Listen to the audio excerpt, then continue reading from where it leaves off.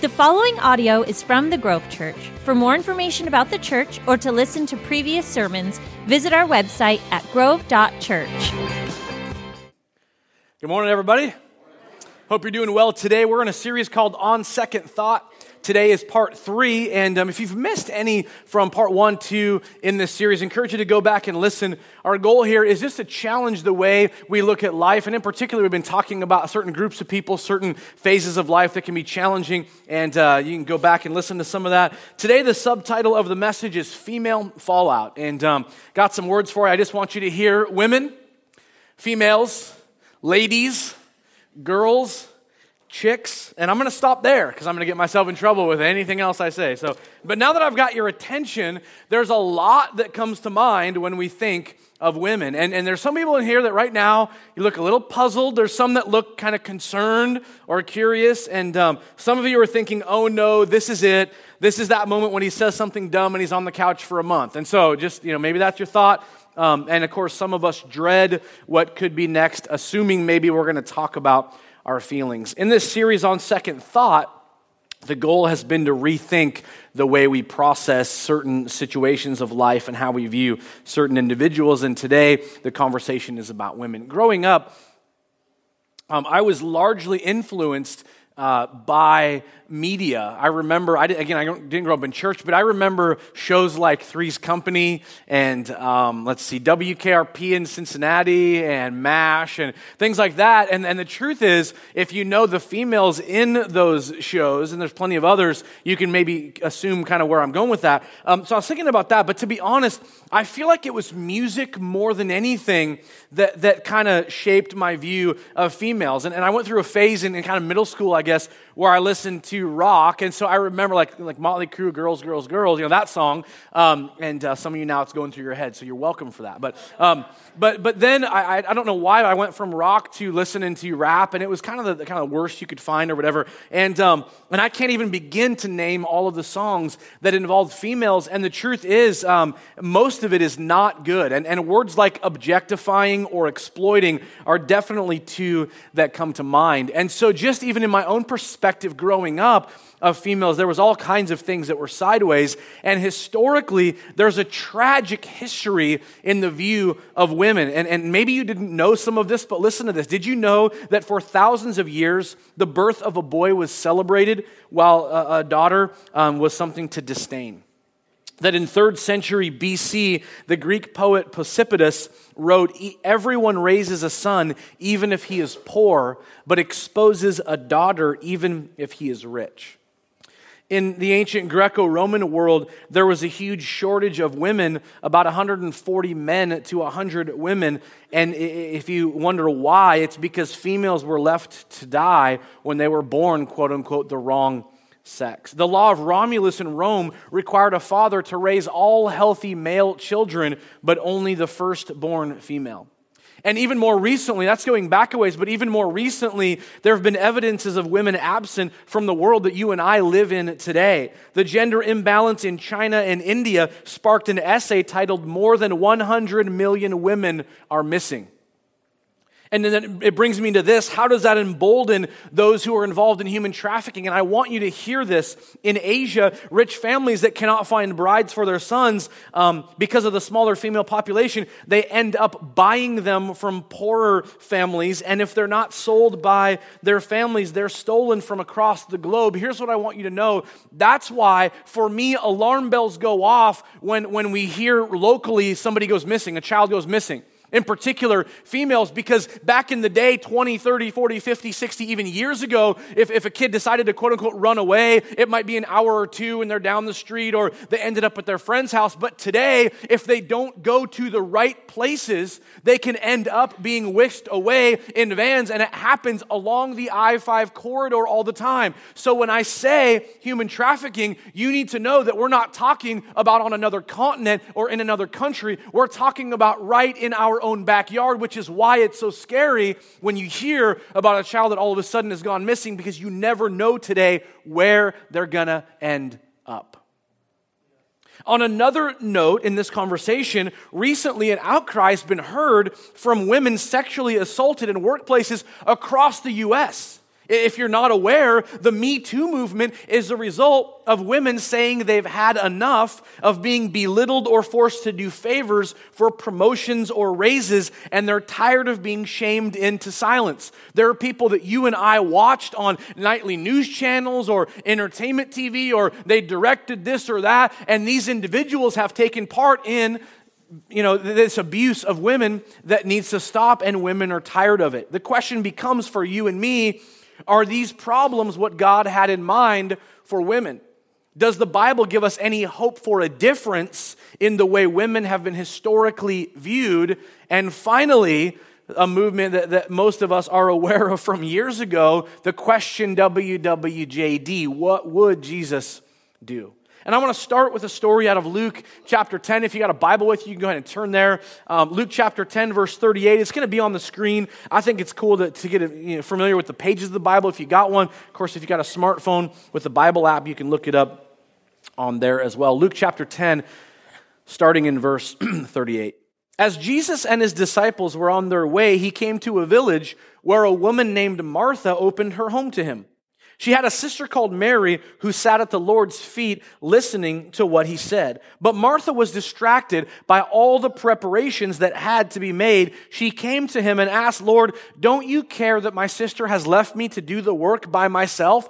Tell her to help me!" Exclamation point. "Martha, Martha," the Lord answered, "you are worried and upset about many things, but few things are needed, or indeed only one.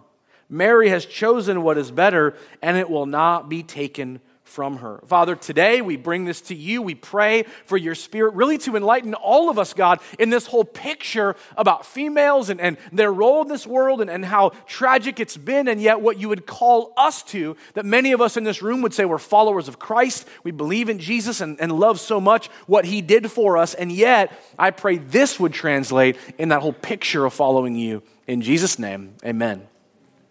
So here's a story that most of us, if we've been in church for any length of time, we've heard, I've even preached on, talking about this whole idea about busyness, and that's a great point to make, that sometimes when we're busy, it's easy to miss the voice of Jesus in our life, and it's true, but I want to look at verse 39 for a window into a key part of this passage. It says here, she had a sister Mary who sat at the Lord's feet listening to what he had said. Now, the flannel board picture of this in your Sunday school class, if you were in one growing up, and the flannel board's there, and here's Jesus, and here's a bunch of his disciples, and they're walking along on this journey, and they go by trees and whatever else on the flannel board, and they get to the home of Mary and Martha and Lazarus. Jesus, they knock on the door, and the door opens, and look, oh, here's Martha, and here's Mary, and they go inside, and there's a crowd that ends up being in there, and Jesus is teaching the whole crowd, and here's Mary, and Mary is sitting there listening to all that Jesus has to say, while Martha is busy and she's making sure all the sandals are lined up at the front door and the water's fresh for cleaning your feet, and there's a pie baking and things are being dusted, and she's upstairs and she's downstairs and she's saying, "Hey Alexis, turn on Hillsong Worship," and all that stuff's going on. Okay, that's not part of it, but anyway, but that's what's going on, and so that's kind of the picture that we see. And she at one point, noticing that her sister is not helping, turns to Jesus and says, "This is ridiculous. Jesus, tell her to help me." And we think sometimes we would never treat Jesus that way. And yet how many of us have prayed a prayer and said, "And now, Lord, do it now. Where are you, Lord? Come on." So here's this picture in fine busyness and all that great stuff. But I want you to notice, like I said, verse 39. And verse 39 reminds us she had a sister Mary who sat at the Lord's feet listening to what he said. That idea is not just that Jesus is sitting there or standing there or whatever teaching, and Mary is sitting and there's Jesus' feet. That's not the point that Luke would be making to a first century audience. In fact, they would have understood it in the same way, and it's the same term that Paul uses in the book of Acts when he's bringing up his credentials for why he's preaching the gospel and where it came from, because he's being persecuted in Acts chapter 22, defending himself. Paul says this, "I am a Jew born in Tarsus of Cilicia, brought up in this city. I studied under Gamaliel and was thoroughly trained in the law of our ancestors. I was just as zealous for God as any of you are today."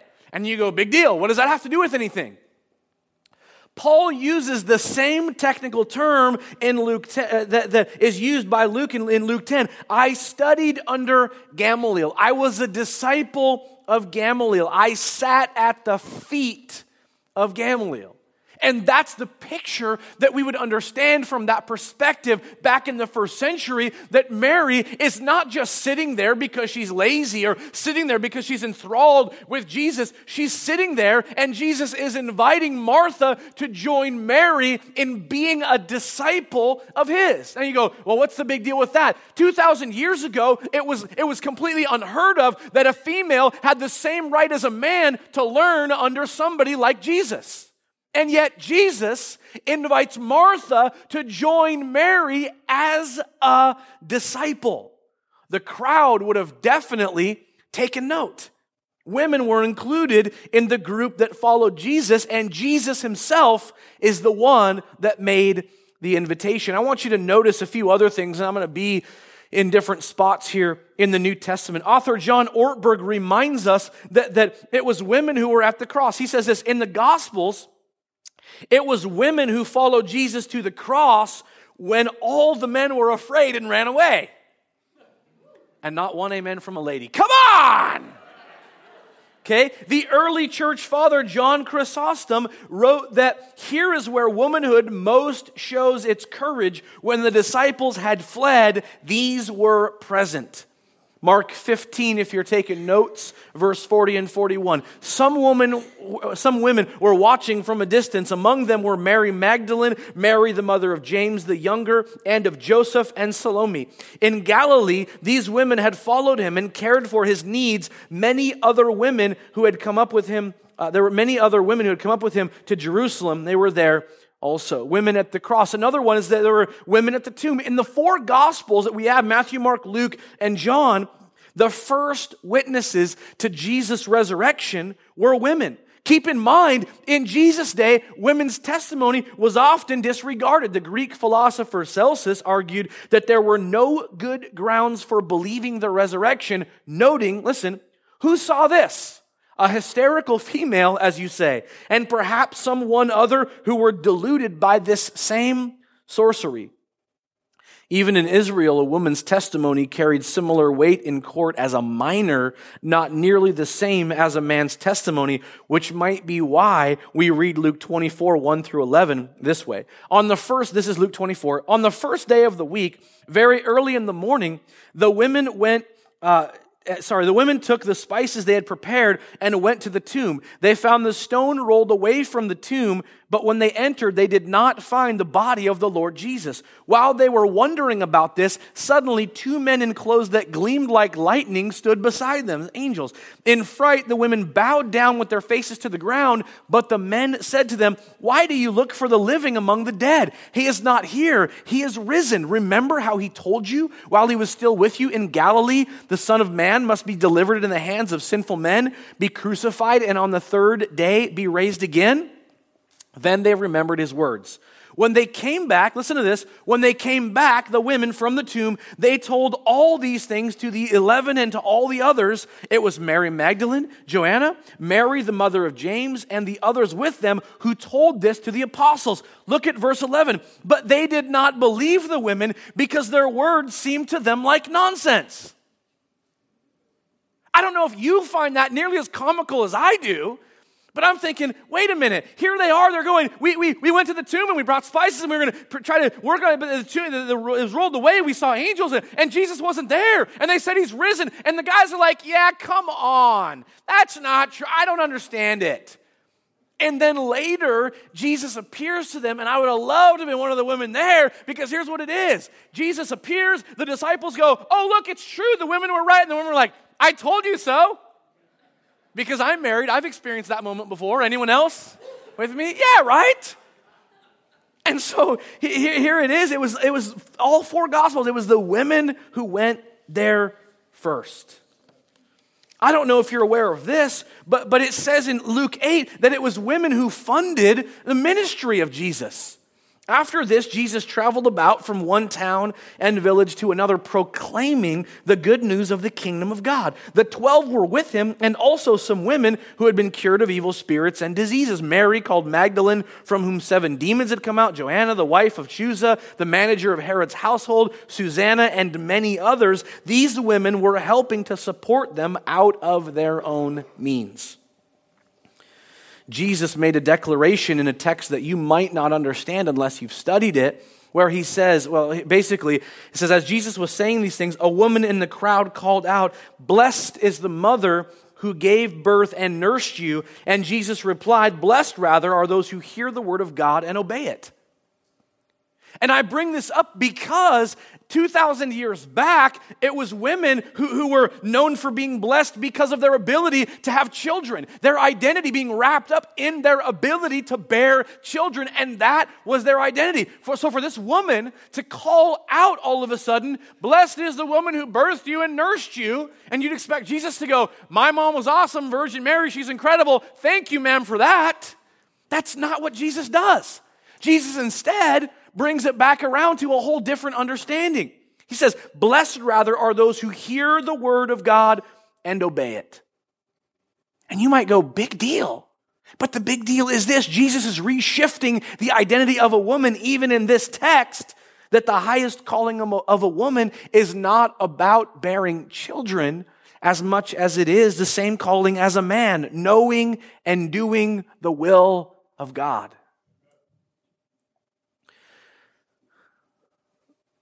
Women equal to men.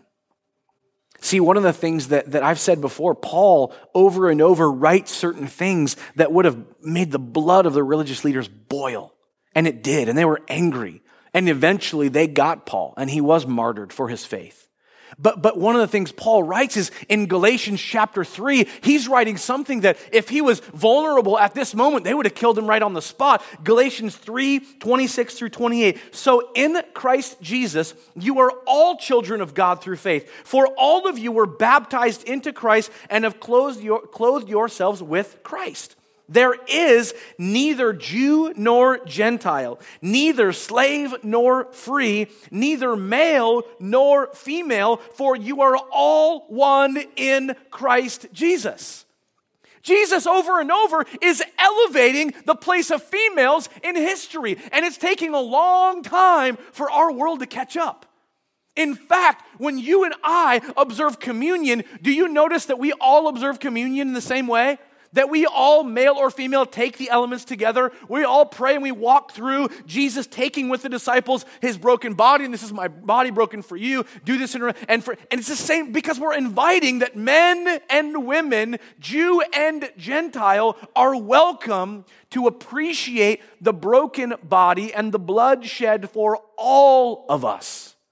And on top of that, the invitation that we're all then part of the body of Jesus Christ, male and female. Another point that I want to make, and try to land the plane here in a second, is women in leadership. Going back to Ortberg said, this radical view of women meant that they began to take on unusually prominent roles of leadership in the early church. Roughly half of the households Paul mentions that for the infrastructure for the early church are headed by women. Women began to find value in a new community to which they would devote their lives. Pliny the Younger noted in a letter to the emperor in order to learn about the faith, in order to persecute them, says, "I judge it all the more necessary to find out what the truth is by torturing 2 female slaves who were called deaconesses." It's a role of oversight and leadership in a church setting. We see women who prophesy, women who teach, women who provide logistical oversight, women who pray throughout Paul's writings about the early church. Jesus values and respects women. If you've ever read Fox's Book of Martyrs, you can imagine it's a pretty heavy read. And I've read it, and there are examples replete in there of not just men and children included, but also women who gave up their lives rather than denounce their faith in Christ. And Apollonia was one of these. She was an elderly woman who was beaten. Her jaw was broken, her teeth were shattered, and then she willingly went into the flames of fire to her death because she wouldn't renounce her faith in Christ. Maybe you've heard the name Elisabeth Elliot, maybe you haven't, but 55 years ago, her husband went to South America to try to reach a people group that nobody had reached before. They were so unfamiliar that they didn't even know what they were getting themselves into, and him and his companion went and wanted to share the gospel, and they were immediately killed by this tribe in South America. And Elisabeth Elliot's heart was broken, but not just that she lost her husband, of course she was broken over that, but she was broken over the fact these people wouldn't hear. And she felt called to go herself, and she went. And she got to share the gospel with that tribe, and over a short amount of time, they all gave their lives to faith in Christ. I spent a season 2.5 years away from here a few years back, and I was at a church in Renton that exists today in multiple locations. They reach over 4,000 people, but it's because 2 women started a Sunday school class in rural Renton 100 years ago. And today, look what's happened. I say all this because the value and the role of women in the church is something that ought to be respected. It's something incredible. And yet in the history of the world, it seems like society doesn't get it. And what I want to do is take a few minutes and maybe offer you just some practical ways to shift the way that we look at females in the world that we're a part of. And the first one is this, and my wife and I went over and she gave me some notes and thoughts, and here you go, but challenge how we speak about coworkers. Challenge how, and maybe it's no big deal, but maybe what happens is if the guys are gathered, it's just you and another guy or whatever, you're saying things that you would never say if another woman is around. Maybe second guess ever saying it. Maybe having conversations that maybe bring a little slant or a little not so positive in the conversation, and you would never mention it if your wife was never around, and maybe you shouldn't mention it at all then. Second guess what you say about those that are around you. Maybe it's coworkers. Maybe, and especially with social media, and Jordan and Communion kind of mentioned it, it's so easy to shred and rip on and complain about people we've never met because they have a large platform or they're famous or they're at a distance from us so we can say whatever we want to. Maybe you should second guess that because I think Jesus would. Here's a great one, and I personally love this one.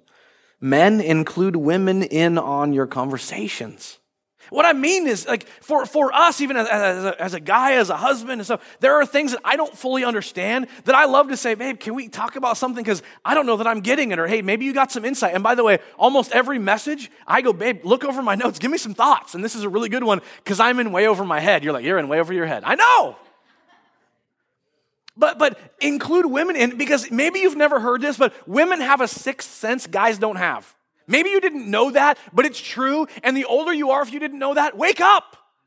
There's something about the way they process information that maybe, as my wife said, it may take a little longer to process, but they'll see things from a perspective that as a guy, you just plain can't see. I've experienced it many times over, and it absolutely is a blessing if we're willing to humble ourselves and go, okay, I need to ask somebody, and okay, I need to talk to my wife about it. Bring females into the conversation. The third thing, stop excusing sexually objectifying women. Again, little snide comments or little remarks or little elbows towards guys about the gal walking and whatever. It happens all the time. And I love it, and again, Heather mentioned this. Ann Voskamp says this, listen, when boys will be boys, girls will be garbage. Think about it. Because typically, when that phrase is used when boys will be boys, it's as an excuse to get away with some behavior they shouldn't be getting away with towards a female. When boys will be boys, girls will be garbage. Shh. So quiet. And finally this, rethink your media choices. I mentioned to you before whether it was TV shows, but for me, I really look back on the music. And even today, I could say this, there are certain songs, I love the beat and I love how they go and the rhythm and all that stuff, but if I listen to the lyrics, guys, I got stuff in my head that I hate is there. From lyrics I listened to 25 years ago, 24, 23 years ago. I hate that it's there because it doesn't help me have a healthy perspective of females. And the truth is for you and I, whether it's our music selection and the actual lyrics, or the TV show, and well, I like that storyline on that one and that one, but all, we're excusing, we're supporting certain things that we need to be cautious about what we're viewing, what we're putting before us, as well as the message we're sending by supporting those things. It's feeding a culture where women are not cherished. It's feeding a culture where marriage vows are not cherished. We can't participate in this and then be shocked when women are not respected in real life. We've talked about that, Heather and I. It is amazing to me that in all the media baits you up to the edge and you laugh about things and all this stuff goes on, and then when you hear it in real life, we act shocked. Why? If we're willing to be entertained by it, why do we act shocked by it in real life? Well, because media is different, because that's a fake world, because that's just a movie. Yeah, but it's putting things in you that somehow it's easy to start justifying. That's not a big deal. Dorothy Sayers was the first woman to receive a degree from Oxford, and she became a devoted follower of Christ. She explains why, and I just want you to hear this. Perhaps it's no wonder that the women were the first at the cradle and last at the cross. They had never known a man like this man. There had never been such another, a prophet and teacher who never nagged at them, never flattered or coaxed or patronized, who never made arch jokes about them, who never treated them either as the women, God help us, or the ladies, God bless them, who rebuked without demeaning and praised without condescension, who took their questions and arguments seriously, who never mapped out their sphere for them, never urged them to be feminine or jeered at them for being female, who had no axe to grind and no uneasy male dignity to defend. And this is why this topic matters on second thought. Because you and I, we say this as a Grove Church all the time, we're called to shine the light of Christ. And if we find ourselves falling in line with everything our society puts out there that's stereotypical, that's biased, that's judgmental on all kinds of levels, and we don't stand up for something different, then how are we any different than this world that we're called to reach? That for us to look at women and value and respect females the way that Jesus did, I believe sends a message that this world still needs to understand. I have 2 daughters that are going to grow up in it. For you, what kind of ladies are you surrounded by? Is it your mom? Is it your sister? Is it your niece? Is it your daughter? Or maybe it's simply the female that will marry your son one day. We're called to get it right because in the respect and value that Jesus showed for women, that you and I are called to show, it will help people see Jesus through us. And as somebody said a long, long time ago, for some people, the only Jesus they will ever see is the 6-foot person standing before them. For me, it's more like 5'9". For you, I don't know what your height is. But you get the point. We're called to look and live differently. And I really believe because Jesus had that kind of respect, my prayer is that we would see women the way Jesus does. Father, today, God, sure, these are challenging messages. And absolutely, God, I'm in way over my head. We could have, I don't have a lady speak that day, be a lot easier. And yet, God, I feel like it needs to come from a guy.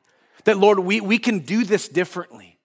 That, God, there's things that we can learn on this journey going, man, God, we want to get these things right. And for me, as I look back on my history, falling prey to all kinds of thoughts, God, that I grew up in music-wise and entertainment-wise, God. The fact that many of us in this room, God, whether it's different jokes or snide comments or even assumptions or stereotypes, God, I pray our hearts today would go, forgive us, Lord.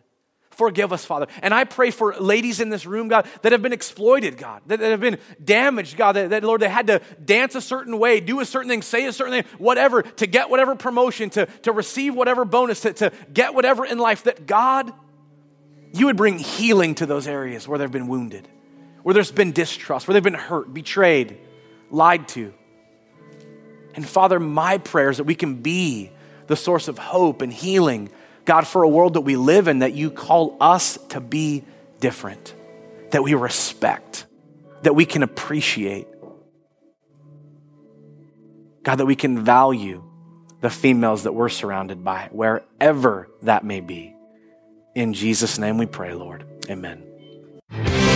Thank you for listening to the Grove Church podcast. If you want to keep up to date with us, like us on Facebook or sign up for our e-newsletter at grove.church.